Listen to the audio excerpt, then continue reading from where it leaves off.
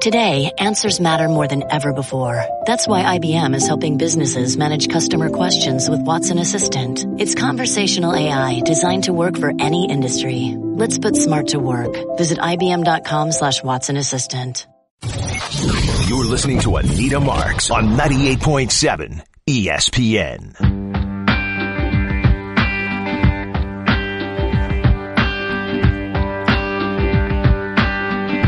Myles Garrett's a good person. He's a good individual. He does a lot in the community.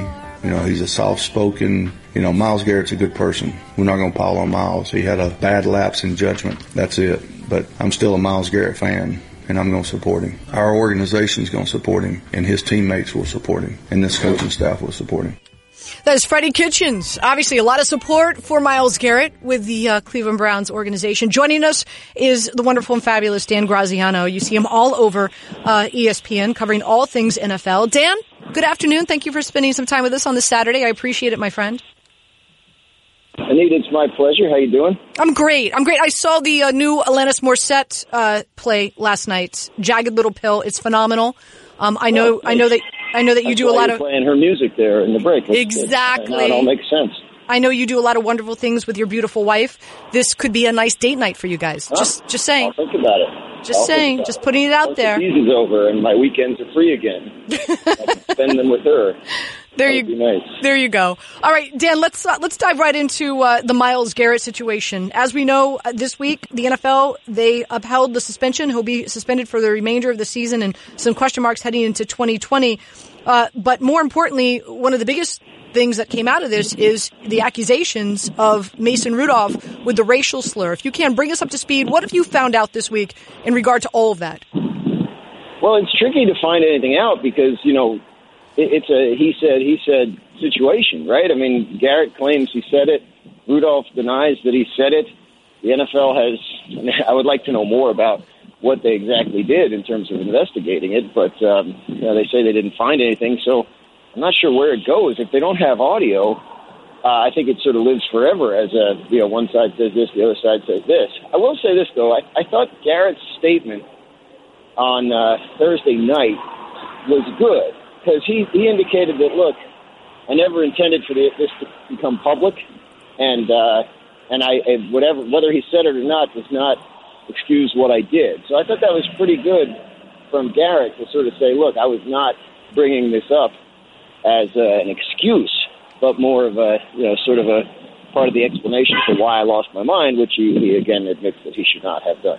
So very interesting. So the fact that he didn't communicate this right after he was interviewed in the locker room after the game, let alone from what I'm understanding, from what I'm hearing, and if you could confirm this, maybe you cannot, in that the NFL investigation asked a few of his teammates if they had heard that a racial slur was uttered, and they said that this was the first that they were hearing of it themselves.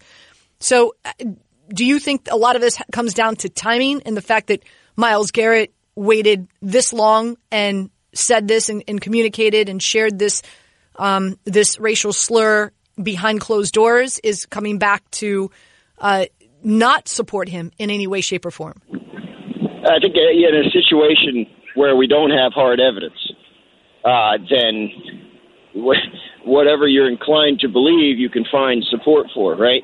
If you want to believe that Rudolph said that, you can find your support for your theory in the character testimonials you're hearing about Myles Garrett, etc.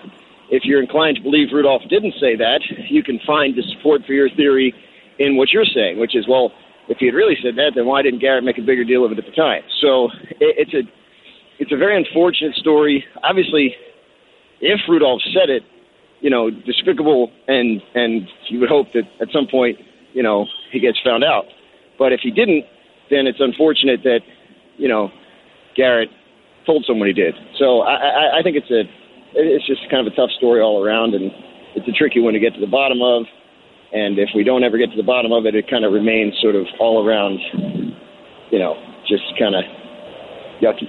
Yeah, I feel you, Dan. Dan Graziano joining us here on 98.7 ESPN. Another piece of information I found out yesterday was Colin Kaepernick and his team might be arranging a second workout, a second audition close to the owners during the owners' meeting so that if there are owners who want to come and see what he still has left in the tank, they can.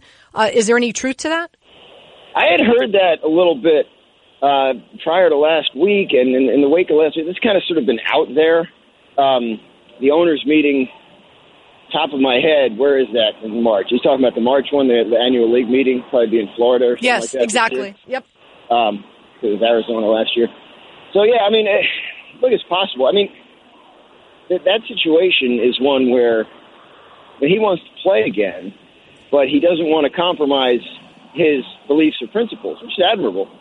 But it also ultimately might keep him from being allowed to play again because I think what we saw last week is teams were kind of reluctant to go check him out without some sort of either formal or at least tacit approval from the NFL. And whether that's fair or not, whether that's because of anything the NFL has done or not, which the league insists is not the case, the teams are free to work him out and just haven't, that's there, and it's going to be a problem. Yeah, if he shows up like a block down the street from the hotel where the league meetings are taking place, it would be interesting to see how many teams dispatch a scout or assistant GM or a GM over there to check him out, because that would sort of be putting it right in their faces and saying, hey, if you guys are serious that you're not blackballing me, come take a look. It's only 5 minutes away, and we can talk about anything you want to talk about. So I think it'd be a good move for him if he really does want to play in the league again. I know there's been a lot of theories about that, whether he does or doesn't. If he does, I think that's probably a way to maybe force the hand of the NFL teams and owners. The problem is they don't seem to like having their hand forced by players. So I don't know if it's going to work out for him. All right, Dan, let's turn our attention to what's going on with both New York teams. Let's start with the Giants. They are in the Windy City taking on the Bears. And Trubisky, just so happens that hip pointer, it's gone. Apparently he's starting against the Giants. Miracle. I know.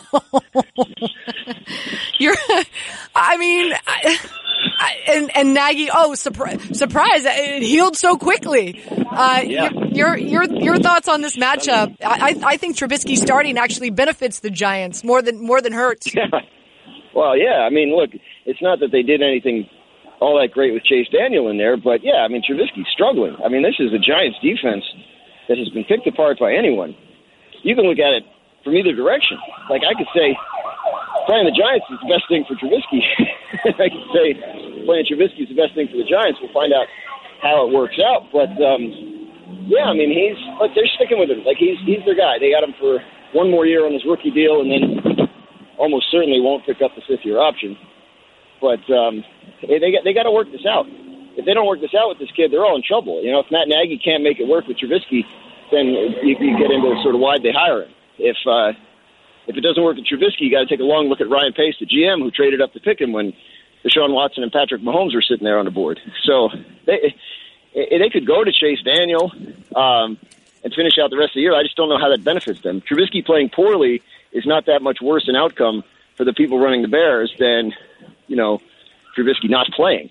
So I think at this point the season's kind of cooked for them, and they got to figure out a way to get this guy playing well, if there is such a thing, before the season ends. Well, here's another thing for you, Dan. Season's cooked for the Giants as well.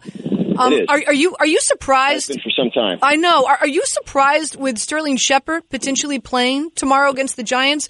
This is a young man who not only suffered 2 concussions this year, but had concussion issues and headaches last season. Season's over. Why not shut him down? Get him rested. Get him healthy. Why risk another concussion in a game in a season that means nothing? Yeah, I mean, that's the calculus they keep making. And this was a discussion a week or two ago with Saquon Barkley, right? Oh, if he's hurt, why not just shut him down? The simple answer is, it's his job, right? Right? Like, if he can play, and if he's okay, if he's cleared by doctors to play, and they say, well, he's not at any greater risk than he would have been, a year ago, then he should play. And so I guess you're trusting the medical evaluations that have resulted in him being available for the game. And if it's okay, then why not? I mean, if you're going to say what you just said about, why put him in a game, then he should never play again, and that's a whole different thing. So they've obviously determined that that's not the right course of action for him in his career, that he's okay to play, and that and they can give it a shot. Obviously, now if something else happens, there's going to be a lot of second guessing. But I think when you're a team, you're paying these guys. you're trying to win the game, whether the season's lost or not. You are trying to win every single game you play. You got to get your best players out there, and if the doctors are saying he's okay to go, then he's okay to go.